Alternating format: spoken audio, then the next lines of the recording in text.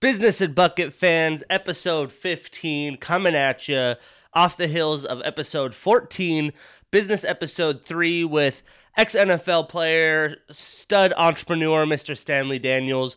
Definitely check that out, even if you guys are my sports fans. Tuning in every week to the sports podcast. He talks a little shop on sports, his NFL experience and life experiences that led to entrepreneurship. So must recommend everybody check that out, episode 14, Stanley Daniels. Before we hop into today's content, let's talk Fueled Supplements. The Business and Buckets podcast is proudly sponsored by Fueled Supplements, and if you're an elite athlete, busy mom on the go, or just looking for the perfect product to suit your daily wellness needs, Fueled Supplements has you guys covered. Choose from their selection of premium sports and wellness formulas backed by over 30 years of market experience. And whether you're trying to run a 4.040, lift 400 pounds, or even just live life for another 40 years, Fueled Supplements has a variety of products that align exactly to your specific goals. Right now, I know that I'm trying to lose a couple pounds. I'm going to Hawaii, going to Vegas. I'm using their Comeback, pre-workout laced up. Also have some daily vitamins and Fueled Greens. Give me a little bit of everything I need to be successful. Head to fueledsupplements.com and use my promotion code BUCKETS for 20% off. You get 20% off their whole product line besides the protein. So highly recommend checking it out. I've said this many times, guys, but if you're buying supplements already, support small local business. These guys are kicking ass, have great products. People helping people, that's what it's all about. So let's talk NFL free agency. I know it's March Madness. I want to talk a lot about March Madness. That's the headliner of this show. But there are some things that have happened in free agency. Last week we had talked week 1 of free agency where a lot of big dominoes had moved. A lot of big dominoes. And if you're a Steelers fan, you saw a lot of dominoes leave your hand.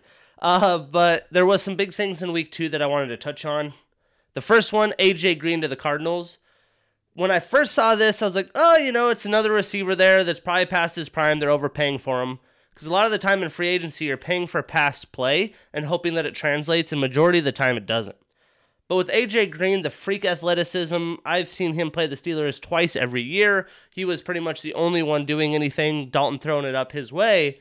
If this guy does have any time left, having him, DeAndre Hopkins, having, I think, 2 or 3 other speedster receivers that they have, Kyler Murray in that offense definitely can be potent. The odds of that happening, I would say, are under 40%, but the Cardinals feel confident in him. They signed him for a reason because it wasn't the most discounted deal. I believe it was around $9 million for the year. But if this guy could make big-time jump balls, him and Hopkins on one each side is going to be nasty. And you got the speedsters, Isabella, Christian Kirk, and so on and so forth. A move I really liked week 2 was Hassan Reddick to the Panthers. I was surprised they didn't keep Hassan Reddick. I think the Panthers is a perfect fit for them. Luke Kuechly not playing anymore. They've been looking to replace him. Thomas Davis and some other guys getting a little older, leaving the team. So Hassan Reddick, awesome move to Matt Rule and the Panthers. Excited to see what translates there. And my guy, Juju Smith-Schuster, staying with the Steelers, turning down better offers from the Ravens, more money, and the Chiefs, which is, an automatic Super Bowl contender this year, proves that he was loyal to the Steelers and really wanted to stay. I think a lot of this had to do with Big Ben pushing to keep him. And the idea of the lower salary cap with COVID, receivers aren't getting as much money as I think they could and are desiring. So he could let the market reset and get paid elsewhere next year for a lot larger salary. Maybe with this loyalty, if he plays well, the Steelers will re-sign him. I wouldn't mind that. The guy's physical. He does things in the trenches. He doesn't demand the ball. And I think he's a great Steeler receiver. And, keeping him and Deontay Johnson together are pretty lethal in my opinion. As long as Deontay can continually catch the ball and not have as many drops. But love that move. Was super excited about that. I had faith that he would potentially stay. With all the pieces moving, I just didn't think they could make that happen. So thank you, Juju. Welcome back to Pittsburgh. We're excited to have you. I was wearing a shirt that I bought in my first Pittsburgh Steelers game 2 years ago. Was the game that we had played the Ravens. The Bengals. A lot of the games had been dirty. They've been taking out AB, Le'Veon Bell's knees. And he had laid out Dre Kirkpatrick on a kind of a crackback block, and he had looked over him and started flexing. So I have a shirt that looks over him and is flexing, and on the back it says "Karma's a bitch." It's an awesome shirt, but I was wearing it that day that came out, so that was a ironic thing. And I got a Juju jersey in my closet, so excited that it's not another lost soldier like Le'Veon Bell in my AB jerseys that I have. I know the Le'Veon Bell jersey I had, I gave it away for a white elephant gift. They ended up taking it. It was cool, but it was a lot of funny. I was like, who knows? He might end up on your team. Come to find out, the guy can barely even play anymore. Supposedly, he can't even, get playing time on the Chiefs. So, didn't expect that, but fun nonetheless.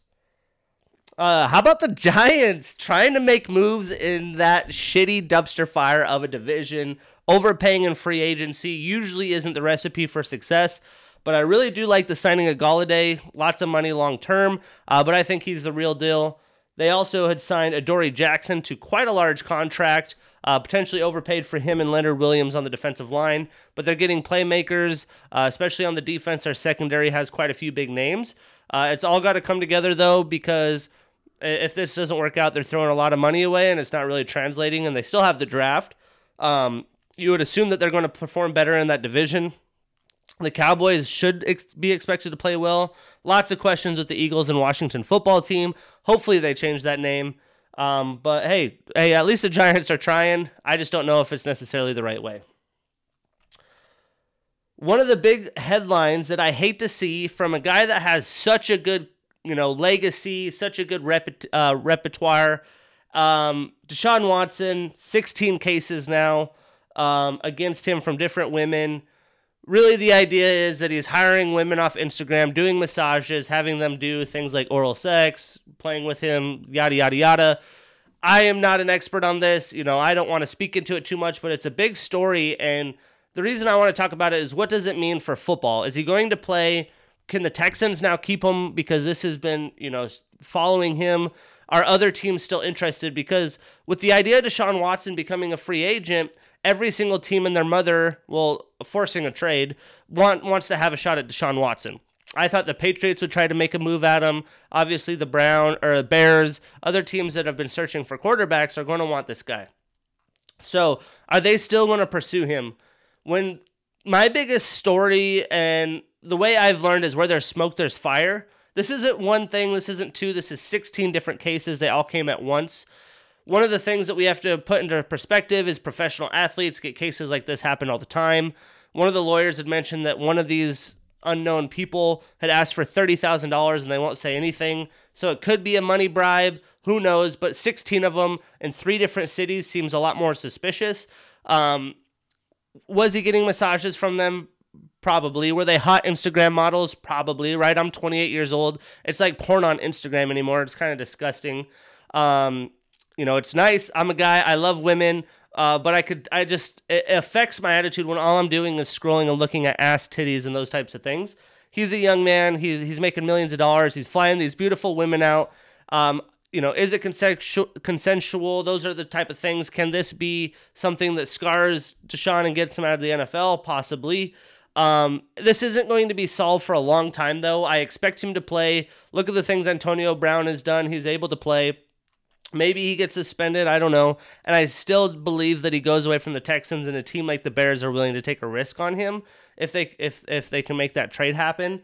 So yes, I do believe he'll play football. I can't really speak. I'm not educated in this situation to be able to say, hey, these are crimes. This is what's happening. I'm not surprised, though. I'm sure lots of people are doing it. Maybe the Texans had hired someone to say something. That's some pretty deep thought. But to have 16 different cases all of a sudden, someone's communicating that as well. It's not like a girl in Atlanta filed and then a girl in this other city, Houston, had filed, and all of a sudden there were 16 cases. It was one after another. So something had happened that had spurred all these women to do it at the same time. It could be to bring down his repetition. You can't assume things. Where there's smoke, there's fire. So something's going on, but what's the outcome of this going to be? It's a dark, hazy cloud over Deshaun Watson and the Texans right now. Hate to see it. Seems like he's been such a good man, such a good repertoire. So we'll see what happens here, but I do assume that he will play football, and hopefully if he does, it's not on the Houston Texans. What the hell is the Las Vegas Raiders doing? I still don't understand.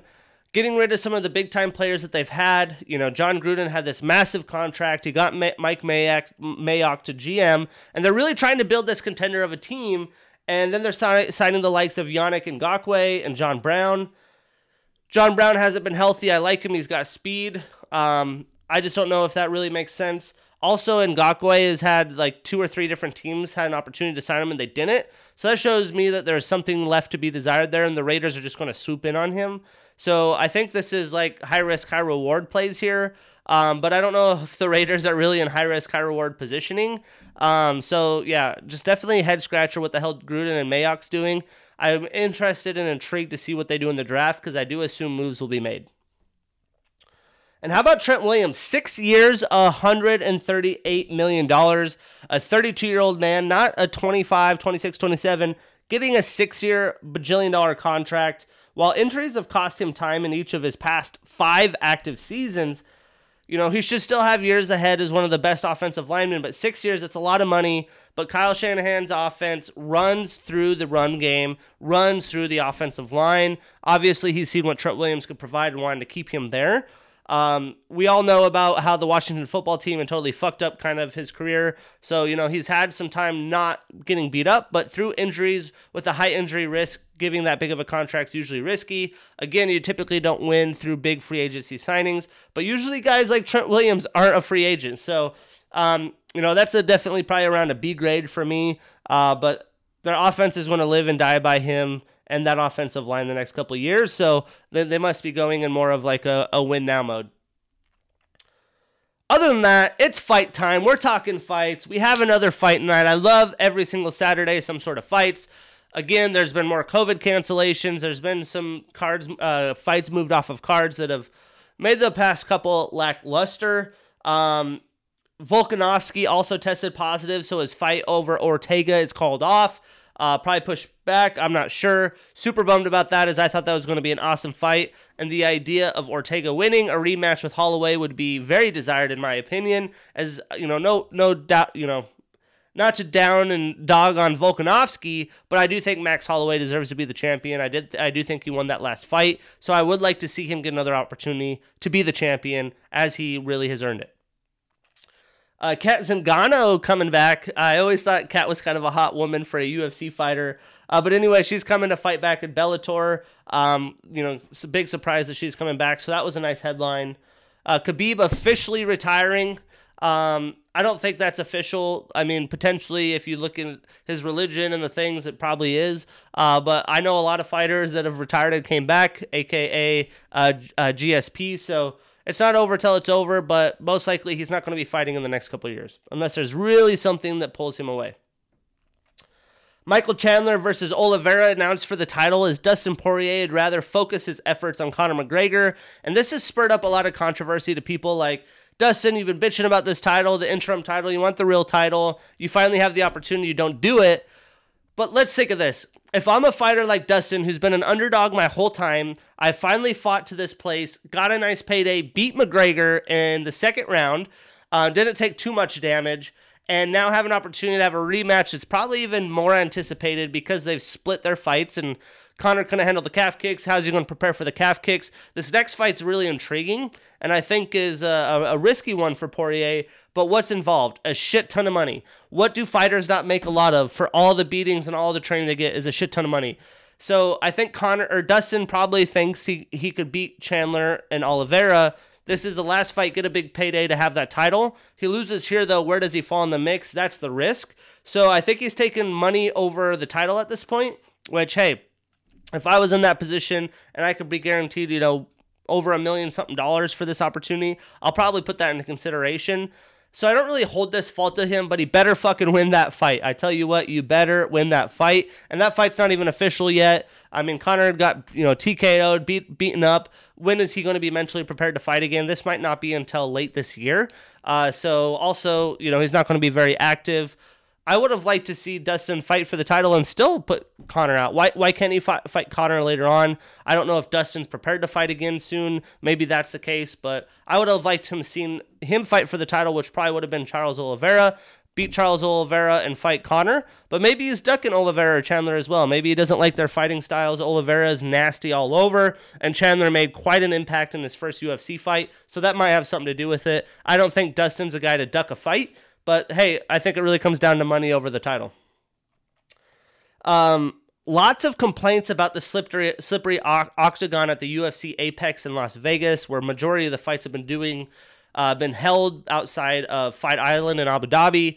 They are going to have a full fight card in Jacksonville. I'm sure they'll start doing some more as COVID starts loosening up a little bit.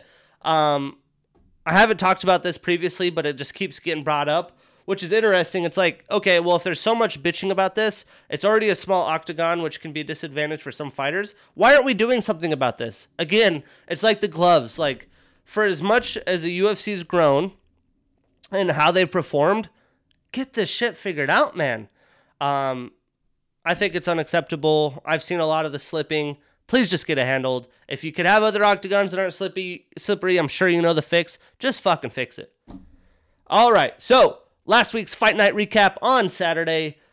Starting in the prelims, good fight. We had Trevin Giles, unanimous decision over Roman Dolidze, which puts Giles with 3 wins in a row. He's moving his way back up with the wins. I've liked this guy as a young prospect. He has wins over Ryan Spann and James Krause, who are pretty big names right now. James Krause in for Coach of the Year. Khabib also I've seen as well. But hey, it's good to see him back on track. And Dolidze, it's his first professional loss, so it's not like this was a chump of a fighter. So unanimous decision to keep the momentum going for Giles. I'm sure we'll talk and hear his name more in the future. Macy Chiasson, unanimous decision over Marion Renault. Almost took Marion in this fight, as Macy just hasn't really had a big-time fight yet. But a ton of volume for Chiasson in this fight. Really was scrappy and active. And another top 15 fight I'm sure will be in store. The updated rankings has her moving up to Marion's spot at 9. And because of this bantamweight division, Marion Renault is still ranked 12, even though she's like 43 years old, 4-fight losing streak, and probably be cut from the UFC.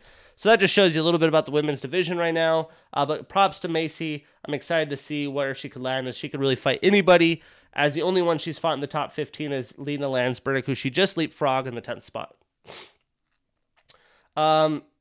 So Renew hasn't won since February 2018. I would assume that she's done. I believe I saw an article that she's the oldest active fighter on the UFC roster now, that they've made some cuts with like Yoel Romero's and those types of names. Overeem, those guys. Pretty crazy to see a woman at that age still fighting. Moving into the main card, Taya Tuivasa with the first round knockout of Harry Hunsucker. Man, Tuivasa came out vicious. This is the Tuivasa that we've all come to know, with the power, the excitement, throwing bombs. Reminds me a little bit of a young JDS. Ty getting back to really where he was before some of these losses. Maybe another top 15s in store. Looking at the rankings, I don't think he moved into them. He's still outside the top 15. But huge win for him. He got a shoey in. It was fun to see him get back in there. And I assume we'll hear a lot more of Mr. Tai Tuivasa in the future. Surprising bantamweight fight. I've actually seen Adrian Yanez in the Contender Series. Totally forgot about him. When you look at names and photos on the website, you can't always remember. You see him fighting. They start talking about some of his fights. Like, oh yeah, I remember him doing exactly these things. Cool. Let's keep watching him. Well, Adrian Yanez with the third round knockout over Gustavo Lopez. Holy shit, man. Is Yanez's hands no joke? It reminds me a little bit of Cody Garbrandt's hands with the power and speed that he has. And I expect him to move up the bantamweight rankings pretty quickly. The bantamweight's a stacked class. You could go down to damn near 30 in the rankings, and there's pretty good killers within there. But another Contender Series product doing their way. Ever since the Contender Series has happened, there's been a lot of good prospects into the UFC that have made moves and splashes. And he's only 27 years old, so excited to see what happens with him. I doubt he'll get a top 15 fight, but I think he's a guy that made some noise and will be popping up the rankings and getting some bigger name fights, as he'll be a draw. And then Max Griffin with the Gillespie fight getting out. First round knockout over Song Kenan. Coolest part of that for me was Max was really emotional when he found out he was actually going to be on the main card, which, more draw, more power, more money opportunities. he made the best of it with the knockout. That gives Max a 2-fight win streak. He's kind of had a career that's been very up and down. So it's great to see Max Griffin with the win here. Awesome knockout. Hopefully he can continue to stay on a hot streak.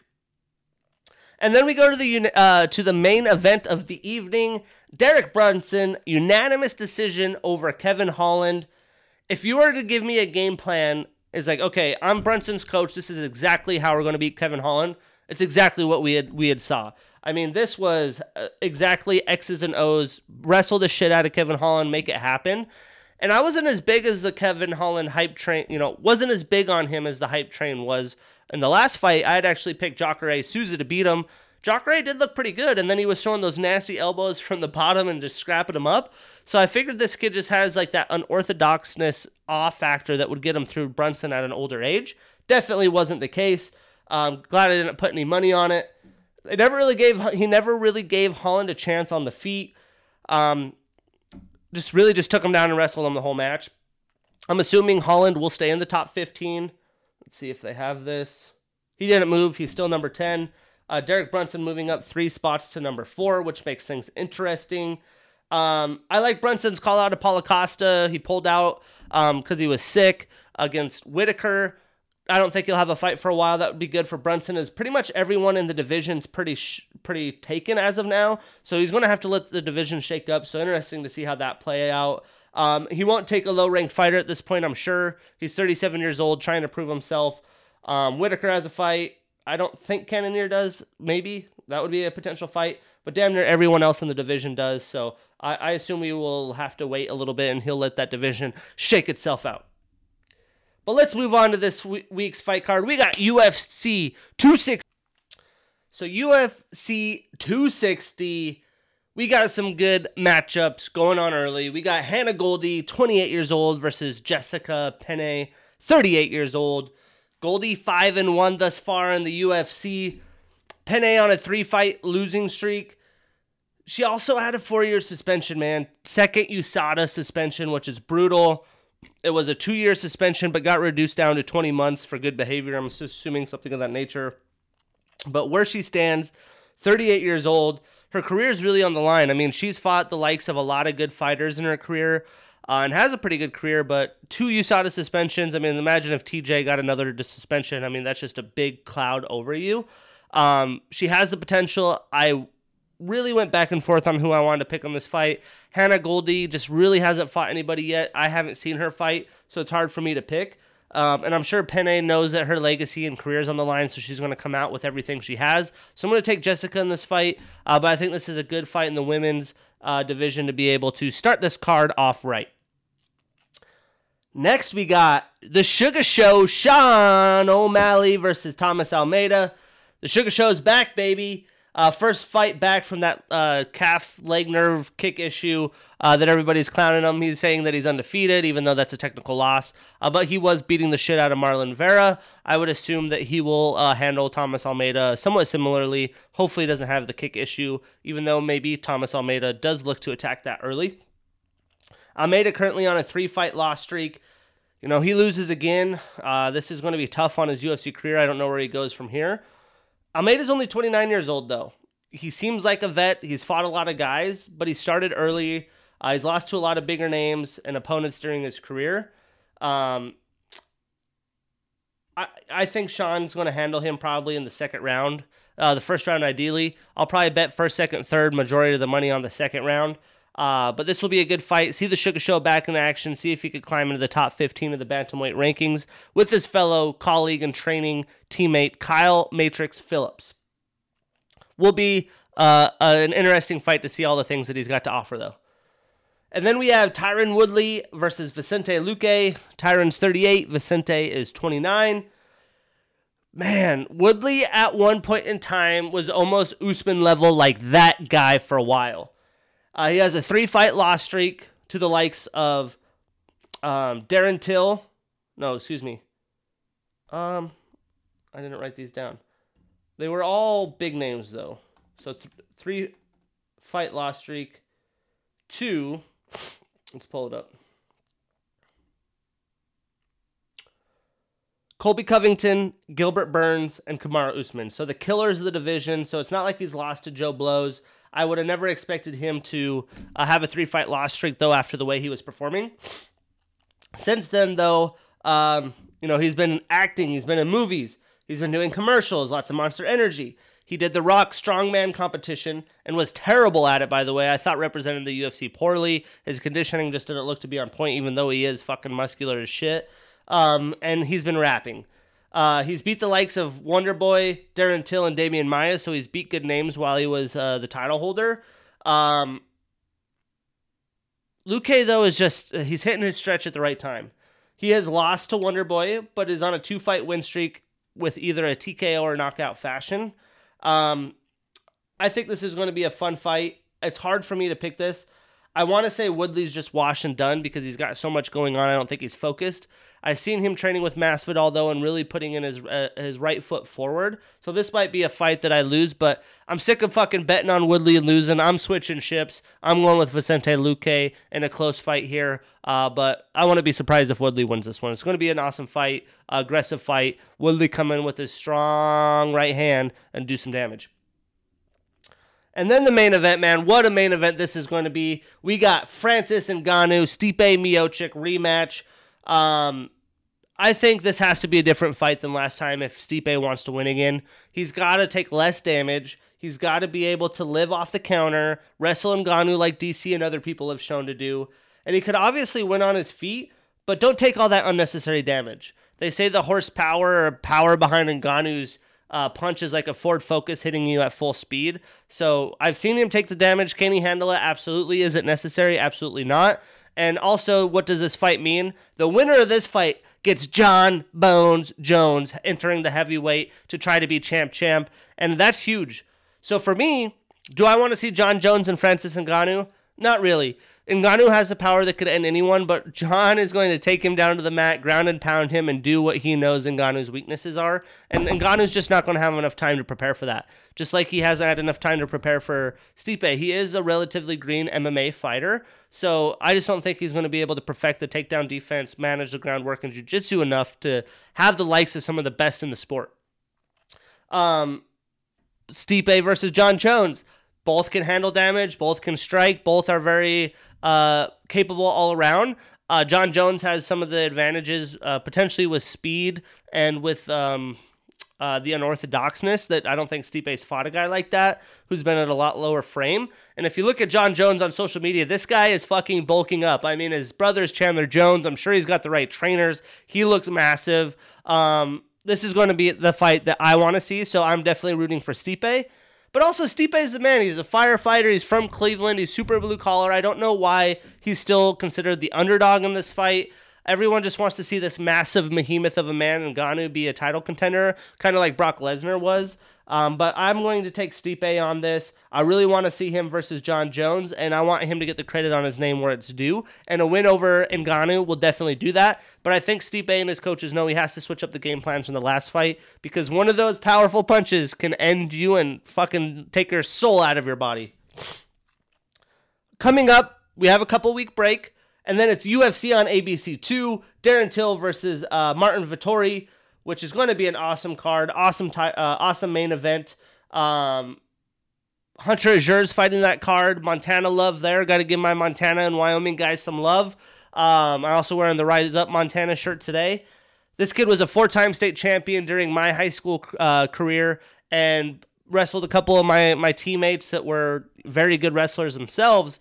This guy is the fucking man. He's built really well. He's got the power. He's got the speed. I expect him to do big things.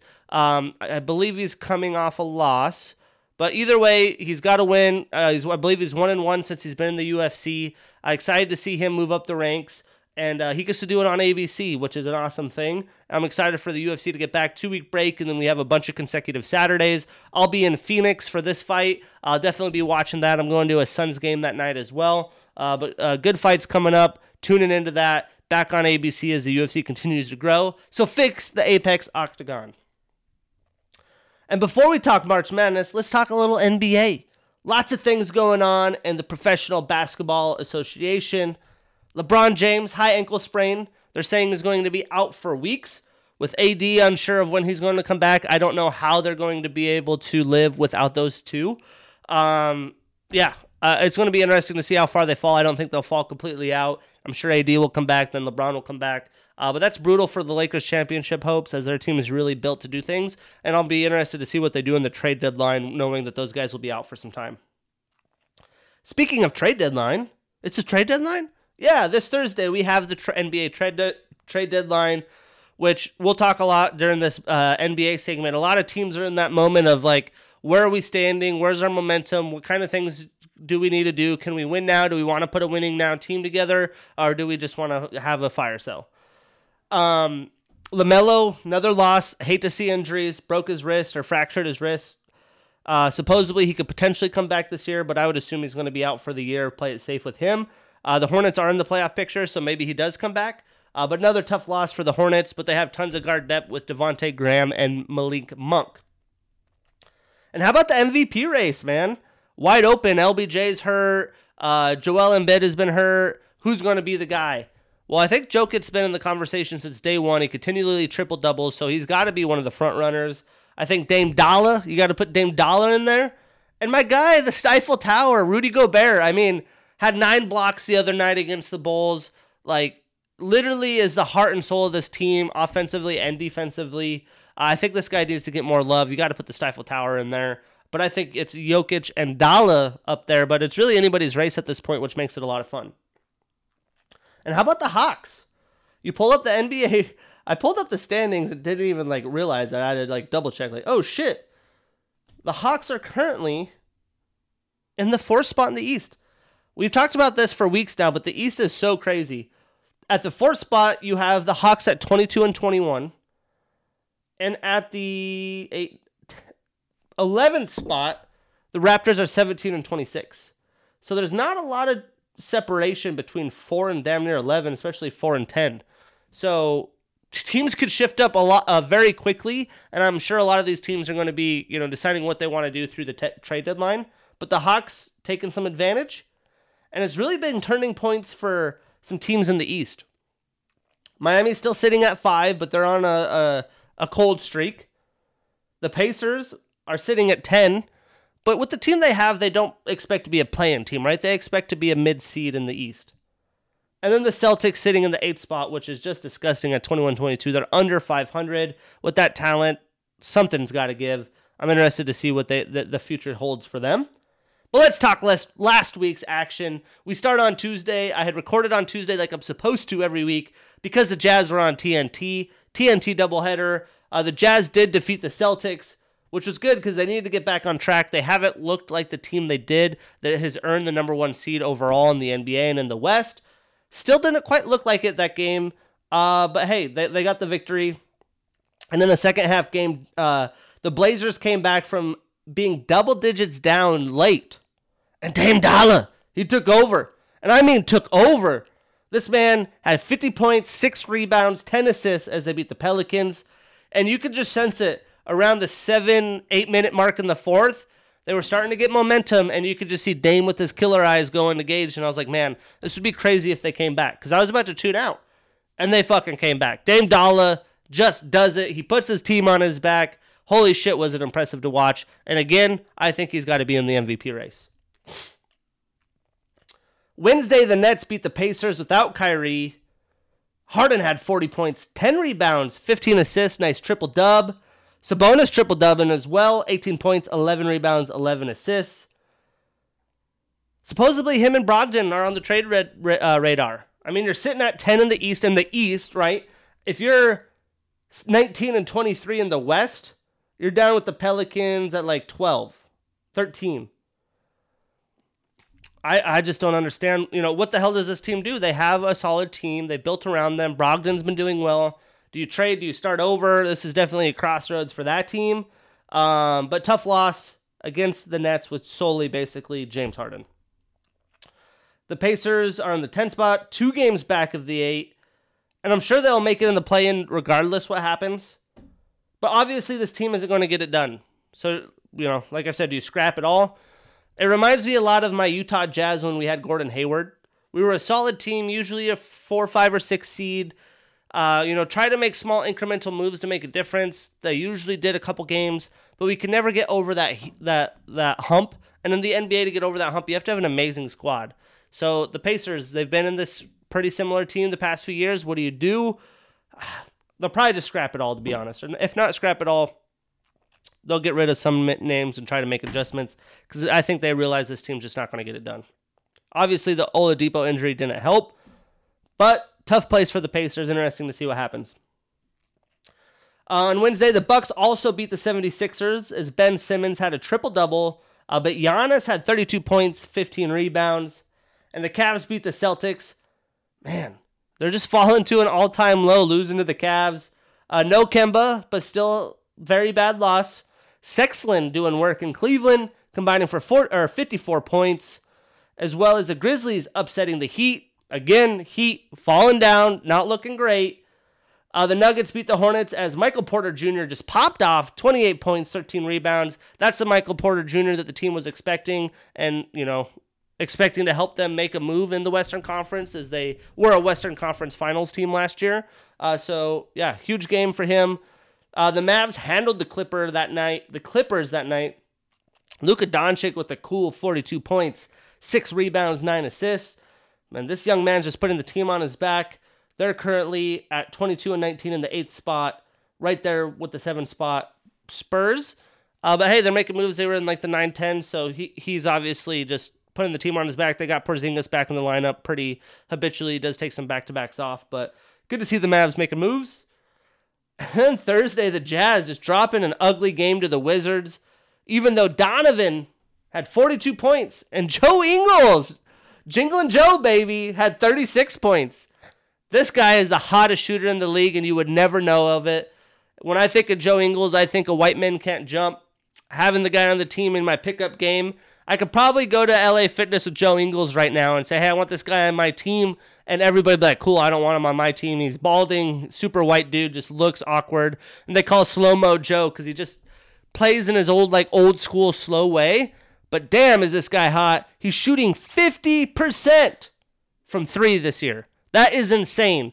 He shot 42% in a season, but 50% at this point. This guy is just doing crazy things. If you see Joe Ingles putting up 36 points, you know he's hot. But they lost.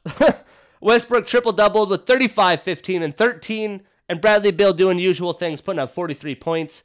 Tough loss for the Jazz. Where do they go from here? It's going to be interesting. They got to get that momentum back. Luckily for them, the Lakers have injuries, but the Suns are creeping, and the Clippers are right there as well. The Timberwolves, same night, with their team healthy, picking up a quality win over the Suns. Anthony Edwards continuing to break out like Dwayne Wade told us he would. I wasn't a believer, but I'm starting to believe. I mean, the man put up 42 points, and Cat being back healthy, that's huge for me because I drafted him in one of my fantasy leagues. I had a late-round pick. I didn't know what else to do. I panicked, ran out of time, and drafted Cat. He got hurt, has barely played, really fucked me over. Thank God my team is continuing to play pretty well. But Cat putting up lines like this, 41 points, 10 rebounds, 8 assists, is definitely helping my squad. Devin Booker with 35 points in the loss. Tough loss for them. And then the Blazers beating the Pelicans as Dame Dollar, Lillard staying hot with 36 points. And then the Lakers taking down the Hornets with LeBron James, 37 points. LaMelo had 26. Last time we'll be able to talk about them for a while. Sad day as they're both out with injury. And then moving towards the weekend, on Friday, the Jazz squeaked by a healthy Raptors squad. Donovan with 31 points and Siakam with 27.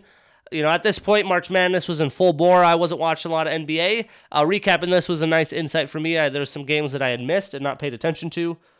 And then the Kings take down a healthy Celtics squad. Tough loss for the Celtics again. Rashawn Holmes, De'Aaron Fox, and Buddy Hield all going for over 20 points.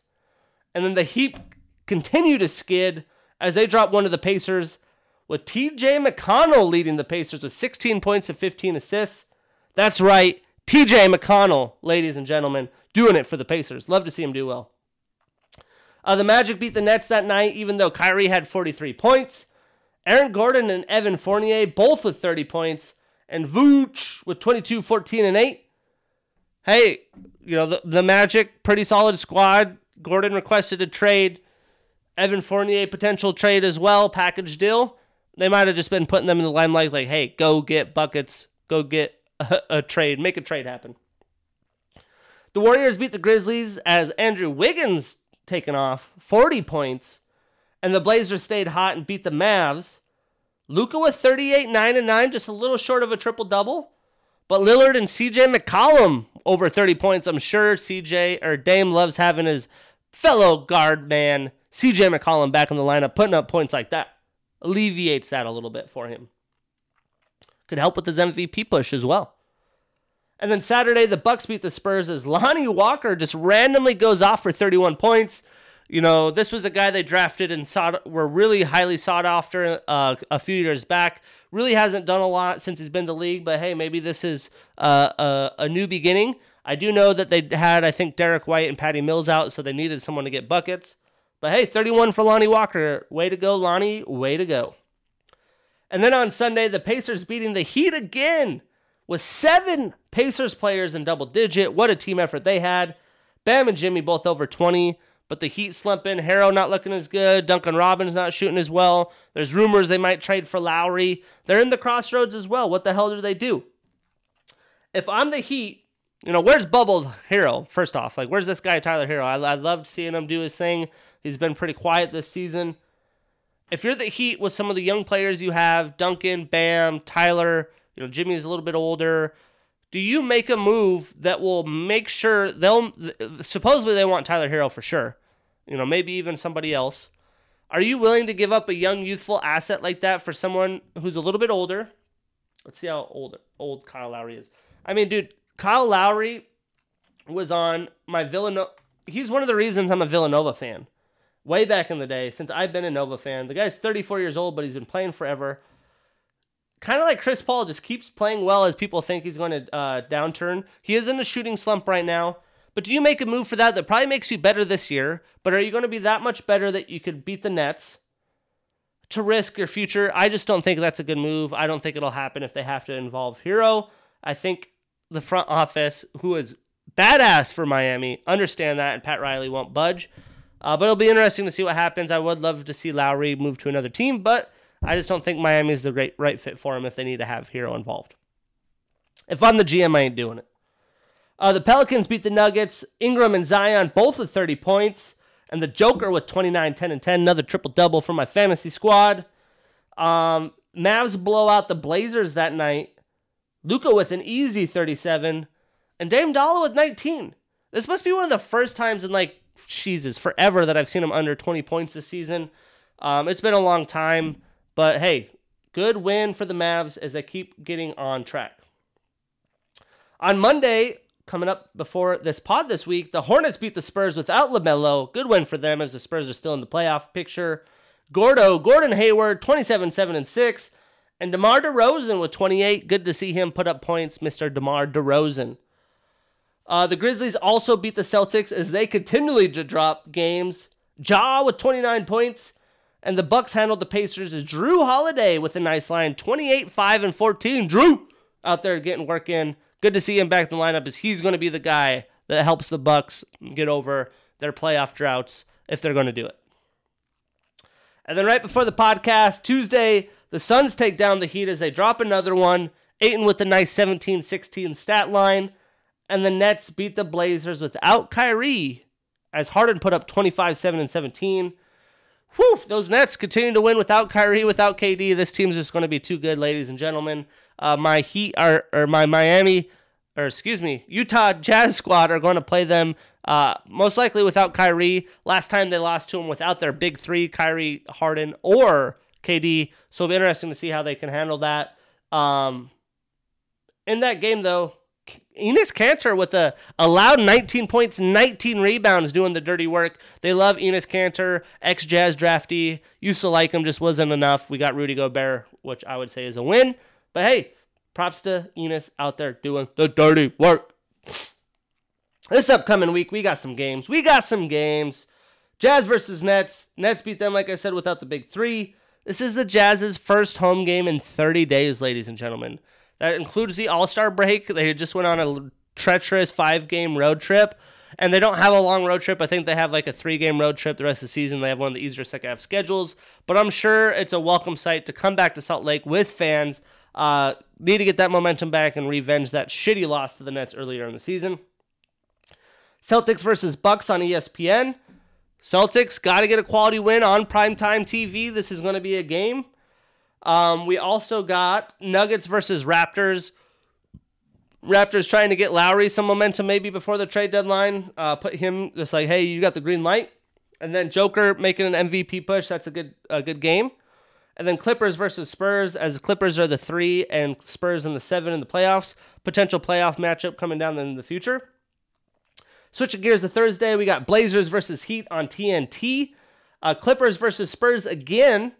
76ers versus Lakers without the stars on TNT. That was obviously booked. I wish they could flex that out.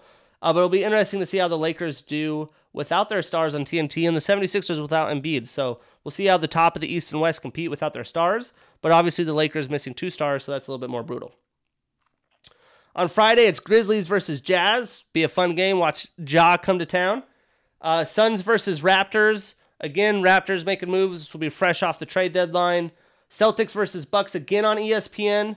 Another big-time television game as they're in a drought. Let's see how they can respond. Who's going to take over? Seems like Jaylen Brown has been kind of the leader on the team. They have Marcus Smart back. Kemba's back. Got to get the shit figured out, ladies and gentlemen. Heat versus Hornets. Heat in a drought. Hornets playing decently well without LaMelo. We'll see how they can handle that matchup. Nuggets versus Pelicans. Pacers versus Mavs.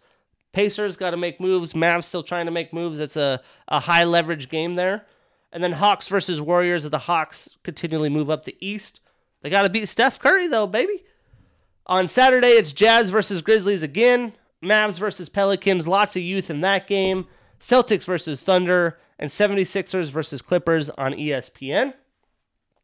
Sunday is Hornets versus Suns. It's going to be a fun one. Lots of offense in that game. Blazers versus Raptors. Hawks versus Nuggets. Probably won't be a lot of defense in that game. If you're putting prop bets on, put the money on Trae Young. Put your money on John Collins if he's still there. Put your money on Joker. Put your money on the offensive players. That'll be on NBA TV. And then right before our pod next week, we got Monday, Pelicans versus Celtics. Another nationally televised game for the Celtics to see if they keep choking. Heat versus Knicks. Hey, Knicks are still there. They're making moves. They're still active. They're sitting at 6. They're right behind the Heat. The Heat got to get this win streak going sooner than later. Mavs versus Thunder and Bucks versus Clippers on NBA TV. Probably one of the better games of the week coming up. And then Tuesday, 76ers versus Nuggets on NBA TV and Hawks versus Suns. That's another game I'm looking forward to, seeing how the Hawks can respond to some of these higher level seeded teams and higher quality opponents, as I'm not really a believer in them. And I think they might make moves on the trade deadline. Bojan Bogdanovic, or Bogdan Bogdanovic, Bojan's brother. Bojan plays for my Utah Jazz. Bogdan Bogdanovic on trade rumor, John Collins. So they got DeAndre Hunter back. Maybe they keep the squad. I'm interested to see how they do. And that Suns game on next Tuesday will be a good milestone and pacing to see how that team can respond. Let's talk brackets, baby. Let's talk March Madness. I can tell you one thing. You tune into my IG Live or last week's episode, my bracket is broken. It's straight up busted. Sorry for everyone that followed me. If you put money on the line, I lost a good chunk of change. I'm making more moves for the Sweet 16, though. Gosh darn it. I'm making moves. But if you think you know everything about March Madness, you're wrong. It's March Madness. No one knows everything. Usually I go favorites heavy, or I'll do a bunch of upsets. I was probably more favorites heavy this year, and it bit me in the butt as it was a little chaotic the first few rounds. I had the likes of Texas, my champion, going out. Ohio State losing early. I think that busted a lot of people. Games like that really screwed up my bracket.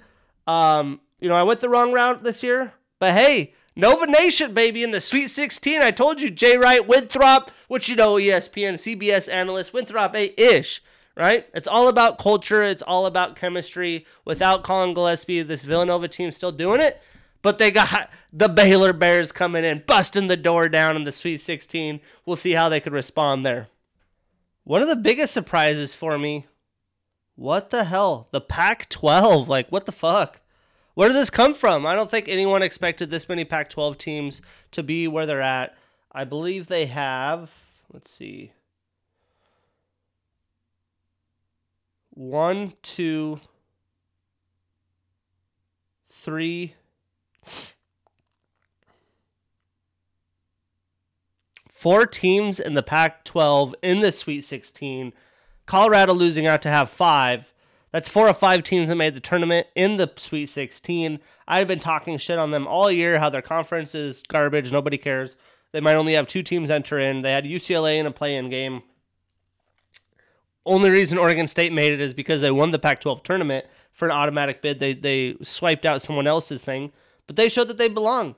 It's been a super fun tournament to watch. I've enjoyed it, even from the first 4. Like, every game has been down to the wire. Not a lot of blowouts. Not very good for me to bet on. But how about that Oregon State Beavers? Wayne Tinkle, stand up. Shout out to Wayne Tinkle. What an awesome performance his team has done. You almost can't bet against them. The tale of 2 underdogs as they play Loyola Chicago in the Sweet 16. And when I watched their last game and they beat Oklahoma State, who I had going far and in one bracket winning the whole thing because Mr. Cade Cunningham, I just didn't think they had a shot. They were up almost the whole game, almost blew the lead, but doing things that you got to do well, like make your free throws. I think they missed 1 free throw in that game. Play defense, quality defense. They had tons of turnovers, not turn the ball over yourself. They're playing good team quality basketball. And then after the game, they had an interview with Wayne Tinkle on CBS Sports. He's talking about his dad was the dean at Loyola Chicago. He's from Chicago. What a blessing this game is. Got a little bit of emotional. Like, what a fucking awesome dude, man. I mean, I said before, being a college journalist, just how open arms he was, cared about you as an individual. I just hope this man gets more opportunity. Maybe he wants to stay at Oregon State. No offense to the Beavers, but not a typical powerhouse program. I'd like to see him move up, get a higher level quality job, because that man deserves it. And what a family he has behind him with the kids. Ellie, Jocelyn, and Trace supporting him, doing their thing. Trace in the G League, still playing ball. Just really cool to see. I'm super proud of him, coming out of Missoula, and he deserves everything. Hopefully they can keep this streak going. I'll be rooting for him. I've rooted for him from day one. As an analyst, though, you can't always pick the people you're rooting for, and they proved me wrong, too. So way to go, Beavers. Way to go. I believe their women's team is in the Sweet 16, so lots of cool things going over there in Corvallis.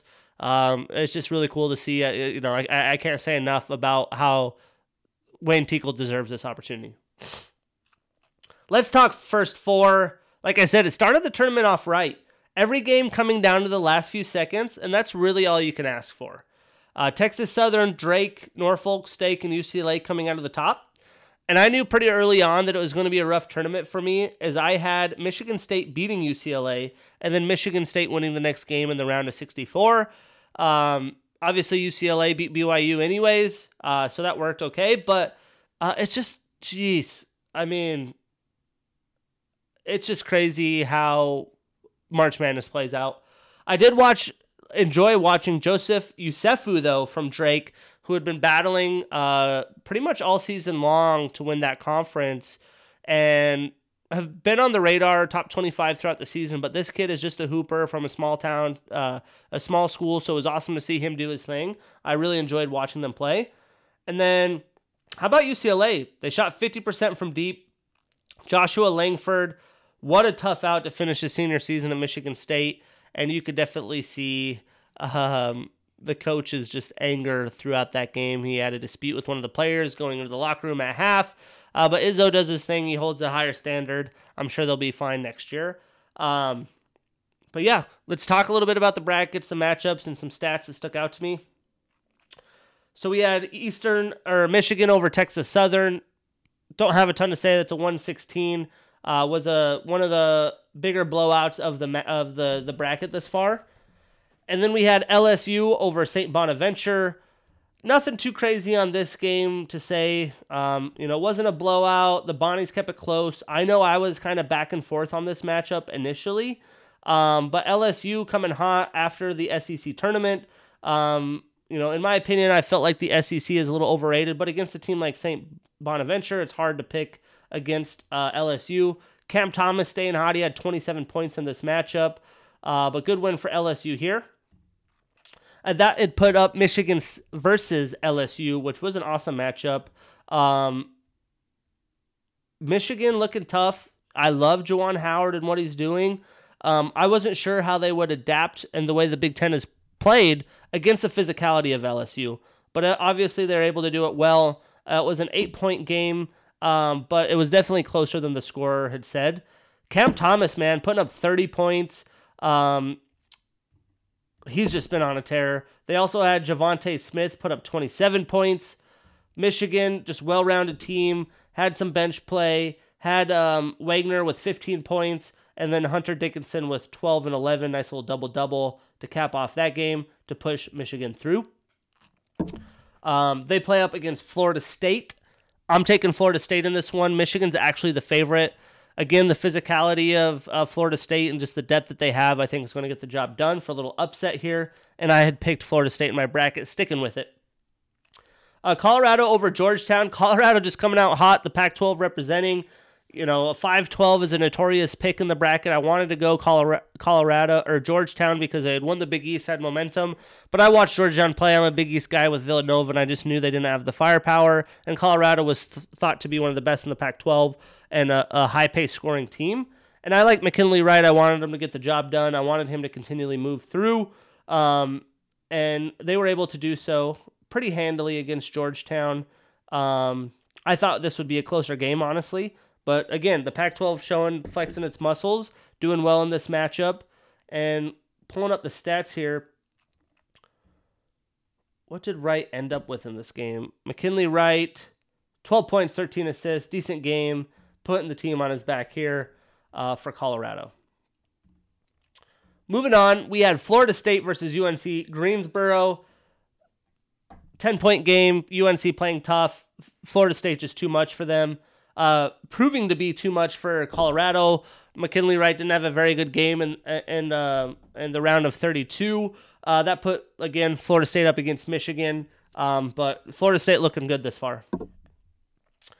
BYU ended up playing UCLA, the winner of the play-in game. I had picked the winner of that. You can't pick Michigan State or UCLA and ESPN, or I would have picked Michigan State. So technically I got that game wrong. Got a point there in my bracket. UCLA just shooting lights out. We're able to beat Abilene Christian, who upset my tournament. The team I picked to win the tournament loses the first round, tends to be that way. Texas just not able to score, man. 52 points. That's been their weakness, is they can go into shooting slumps. I figured with Mark Coleman putting up 30 late, a lot of the youthful talent they have down low, Jones is getting a little bit more efficient in his game, that they could go a long ways.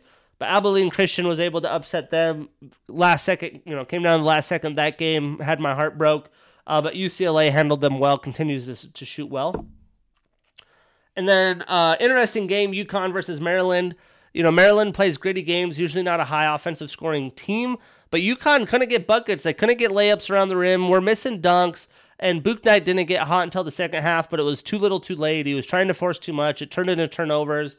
That definitely cost me in my bracket, but hey, Maryland, props to them. That was a fun game to watch. It was a scrappy game. I haven't watched a lot of Maryland this season, but again, it was a fun game to watch.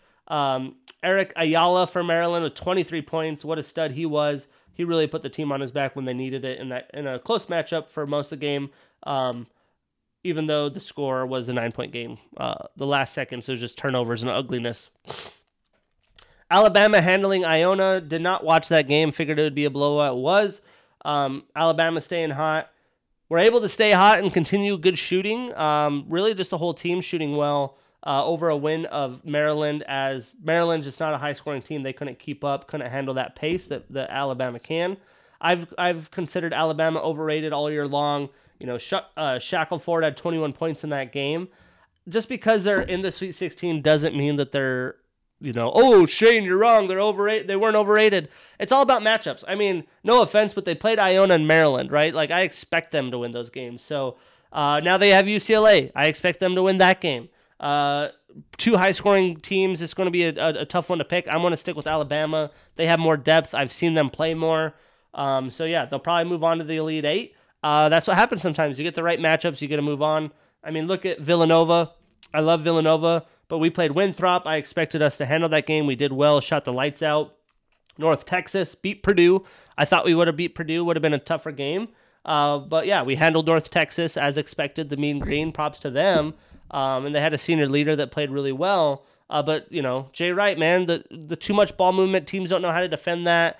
We're gritty defensively, and we have guys like Jalen Samuels stepping up and shooting the lights out, and a potential early round draft pick with Jeremiah Robinson Earl. So, yeah, I mean, it's all about matchups. But now they have Baylor. Okay, we'll just skip over there. I'm picking Baylor in that matchup. Boom, boom, boom. We also had Baylor versus Hartford. Expected that to be a blowout. It was. Baylor handling things there. I believe Davian Mitchell led the scoring in that game. Then they played a decently tough game against Wisconsin. I've talked about Wisconsin just not having enough. Trice and team couldn't do enough in that game. They were able to get through North Carolina, which was a upset in my bracket. They had a couple players really take over in that game. Let me pull that up real quick. This was a game that I was, a first-round matchup that I was really excited about because of the only reason I had really bought in North Carolina was the way they had played it in their tournament. But yeah, Davidson, 29 points, 5 for 7 from deep, and then Trice with 21 points. They weren't able to keep that momentum going, though, as they got shut down by the Baylor Bears. Texas Tech beating Utah State. That was a pretty close game. I figured McClung squad would have enough to get through there, but they definitely haven't looked very hot of late, so I got that right. And then Arkansas beating Colgate. Colgate playing pretty close throughout. I know this was a trendy upset pick. Arkansas was able to handle that, though, and we're able to make it past Texas Tech. I did pick Texas Tech over Arkansas in my bracket. Was a close game, but Texas Tech couldn't come through. Let's look at some stats on that game. That was a game that I was really looking forward to. I knew that Texas Tech was a tough pick here, but I've said these SEC teams are pretty overrated. Said that multiple times, and I hadn't seen a lot of Arkansas. I know they got hot late. But Shannon Jr. for Texas Tech going for 20, and Moses Moody only scoring 15 for Arkansas. He hasn't really taken up, but Justin Smith has been putting the team on his back. I know he was injured late in the season when they had dropped some games, but he had 20 points, 6 rebounds. So look for him to keep doing well. If Moses Moody can turn it on, maybe Arkansas can make their way through. They get a interesting matchup of Oral Roberts, one of the biggest stories of the first few rounds. Before we get to them, they beat Ohio State. They played some tough teams throughout their schedule early on, but they had lost. So, I had looked at the schedule when I did my IG Live with you guys and didn't think that they could beat Ohio State. I'm not a huge Ohio State guy. Didn't think they were as good as people thought, but I thought they'd beat Oral Roberts. Was wrong. And then they were able to beat Florida. I had picked Virginia Tech to win that game. That first round matchup of Florida and Virginia Tech was actually a very good game, and I knew that it would be a 50-50 toss-up. But Florida was able to handle business.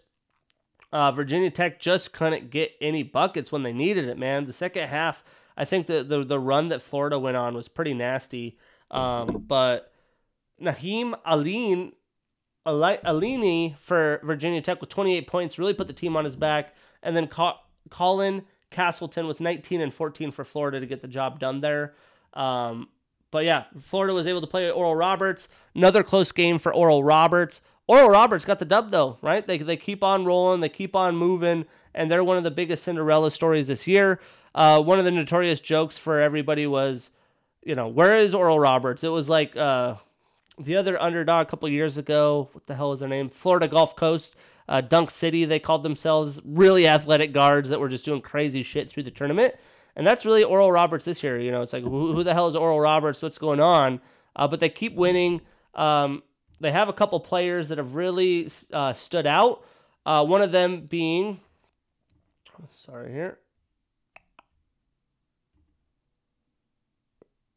Come on.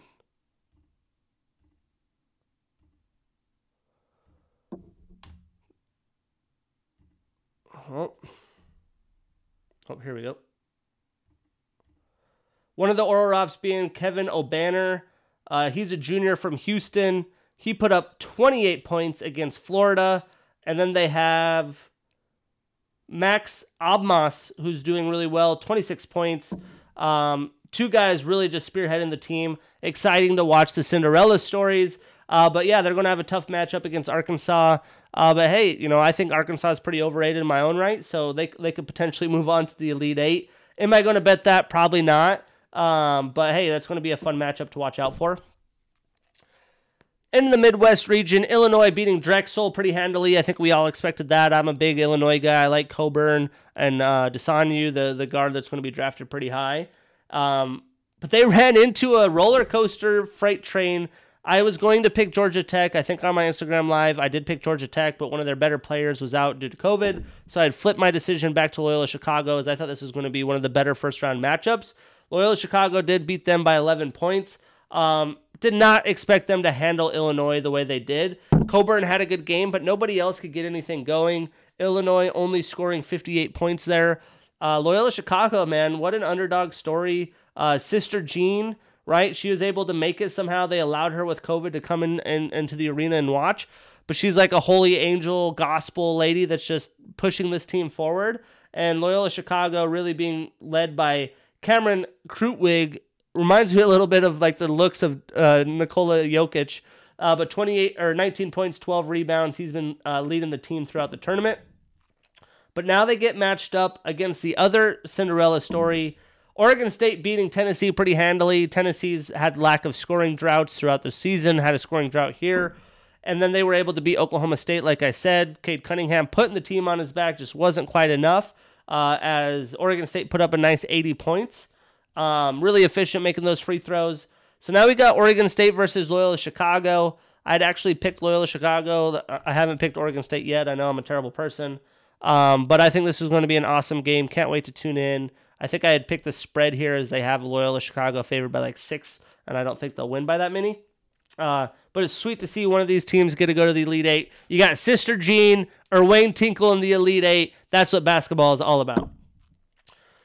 San Diego State really just not doing much against that zone, man. Syracuse, they love being double-digit team in the bracket and managing it. Buddy Boeheim just really shooting the lights out. I knew they had Buddy, but I didn't think with the momentum San Diego State had, the physicality that they could do it. But they outmatched them everywhere on the court and did that. So that was a bracket buster for me. They went on to continue to beat West Virginia, who beat Morehead State as expected in the first round. I didn't think they could beat West Virginia with the amount of shooters that they have. But again, Buddy Boeheim doing Buddy Boeheim things, putting the team on his back, being able to keep West Virginia continually guessing with that zone. Buddy Boeheim had 25 points in this game. McNeil for West Virginia had 23. Culver only was 7. He was 2 for 9. And McBride with 11 on 10 shots. So the zone really just affecting them. The Big 12 has definitely been disappointing to me with how well they had played this season in the tournament.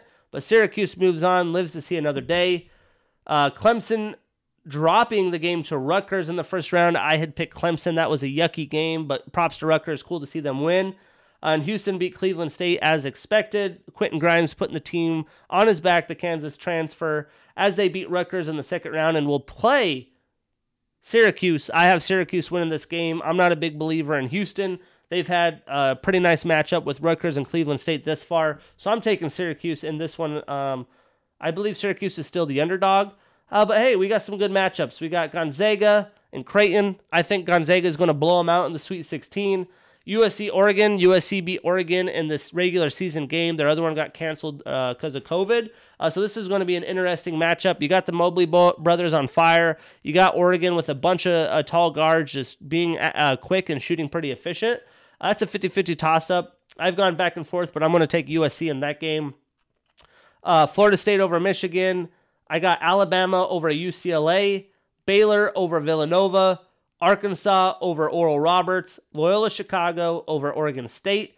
And Syracuse over Houston. That would put one double-digit team into the Elite Eight. 2 number 1 seeds in the Elite Eight.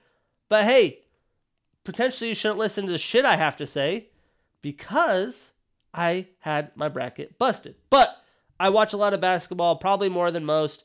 I am pretty educated on what's going on. It's March, though. Nobody knows.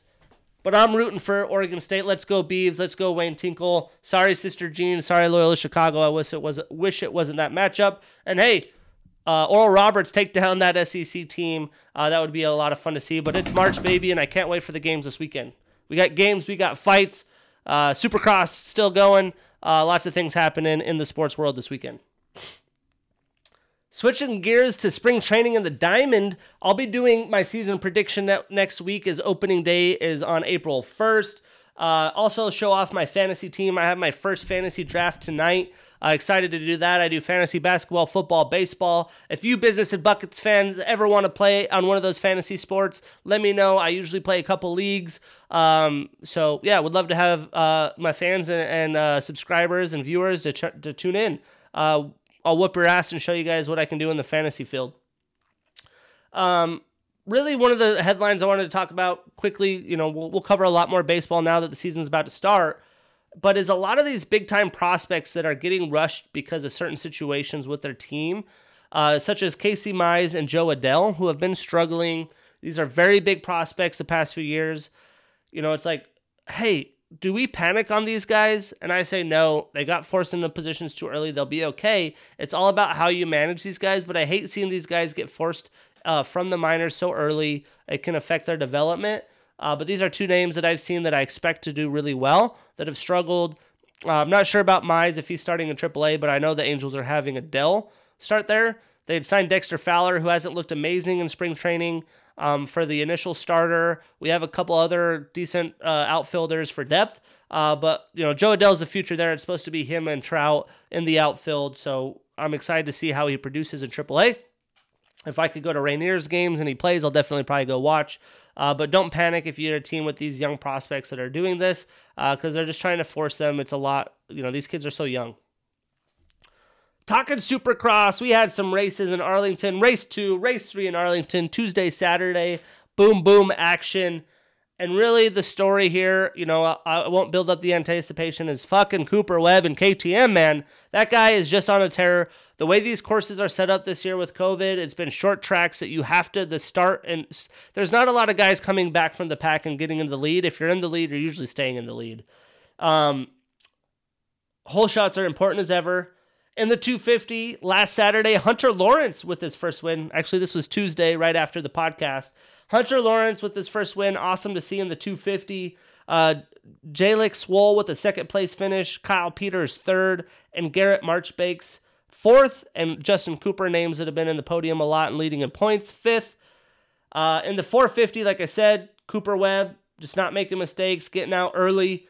He's battled out Tomac and Roczen multiple times, just looking really smooth on that. The only place I can see him improve is in the whoop section. He doesn't ride high. He jumps them and is kind of loosey-goosey there. But Webb with the first place finish on Tuesday. Tomac second, Roczen third. Barsha fourth, still staying around the podium positions. Chase Sexton fifth. Aaron Plessinger, the rookie, sixth. 2 year ago winner Justin Anderson seventh. Another rookie, Ferrandis, eighth. And Malcolm Stewart, not normally where he is for Team Yamaha, in a 13th place finish. Moving to race 3 this Saturday, 250s back at it. Justin Cooper claiming his throne with the first place finish. Cameron McAdoo second, and Hunter Lawrence with the 5th place finish. That puts the point standings. Cooper at first with 108. McAdoo right behind in second with 106. And then Lawrence right there in trailing distance, 3rd place, 102.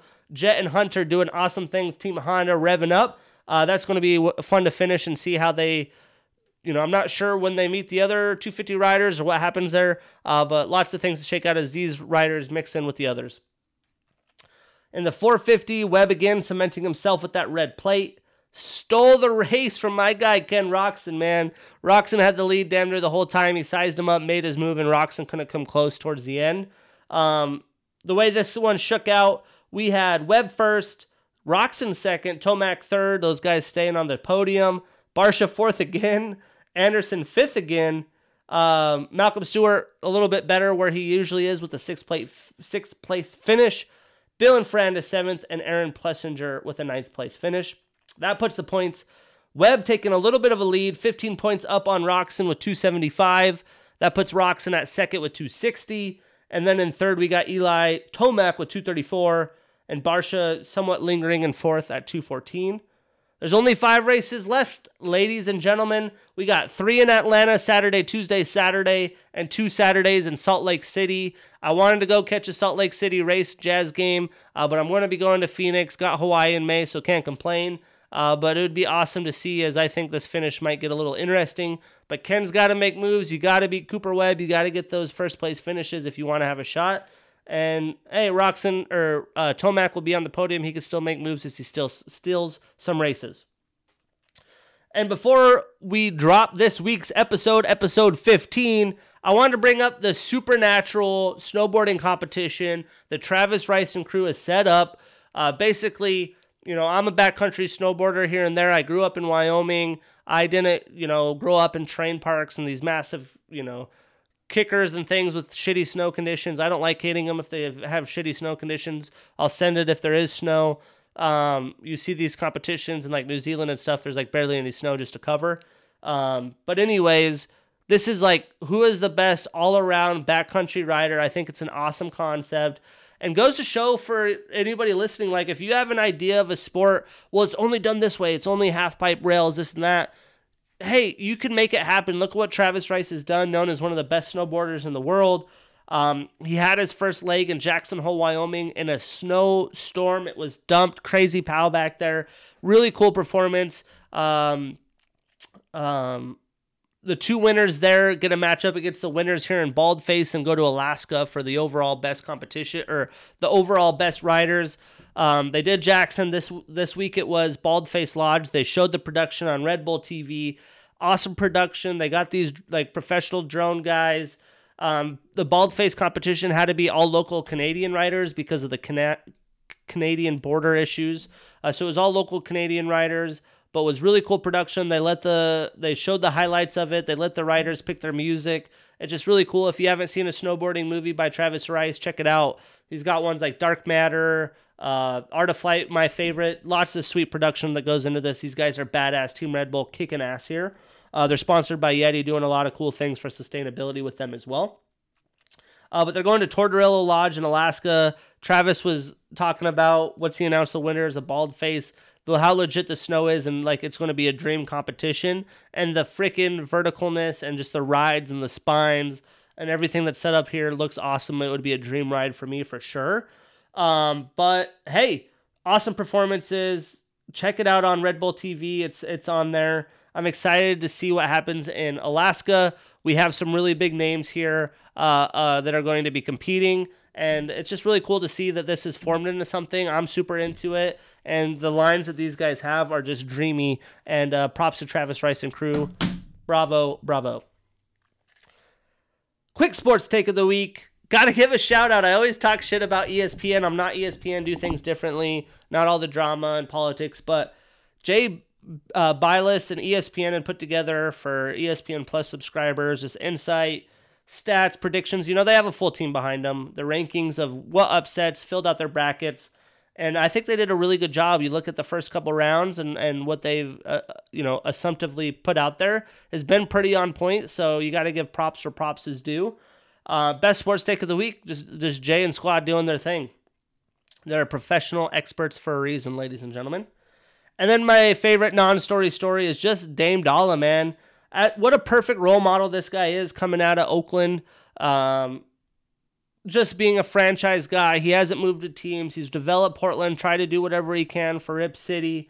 And on the post-game interview on TNT, because this was the second of the doubleheader last Tuesday, right after I recorded my pod, he was just talking about, Shaq asked him, what do you got to do to be a shooter? He talked about the time that you got to put in, the people you got to surround yourself with, and it was just an awesome fucking interview. And it's just like, if you're like, that's the franchise player that everyone seeks. I'm so proud of him. I've known of him since his college days in Weber State because I was attending the University of Montana. It was big rivalries. We were the reason, University of Montana, when I say that he never got to play in March Madness. That would have been awesome to see, I'm sure, as Montana never won a first-round game out of that. But what a fucking player. I never expected him to bloom up like this, but hey, I'm a major fan. Dame Doll is doing his thing, so I had to talk about that. That's my non-story story of the week. And don't forget, everybody, ladies and gentlemen, we are brought to you by my one and only sponsor, Fueled Supplements. Shout out Josh Morin and crew, keeping my lights on here, helping a brother out. Got lots of cool business and sports interviews coming up to you guys in the future. Looking to get a lot more entrepreneurs and athletes on here. I already have some recorded. The one that I'll be putting up with Stan Daniels is my last one with my hair and beard before I had shaved it off back in, I think that was December. But awesome podcast. Thanks for tuning in. And I got a lot more coming at you next week. Hopefully my predictions of the Sweet 16 pay off. I get a little bit of my money back from last week. I'm out.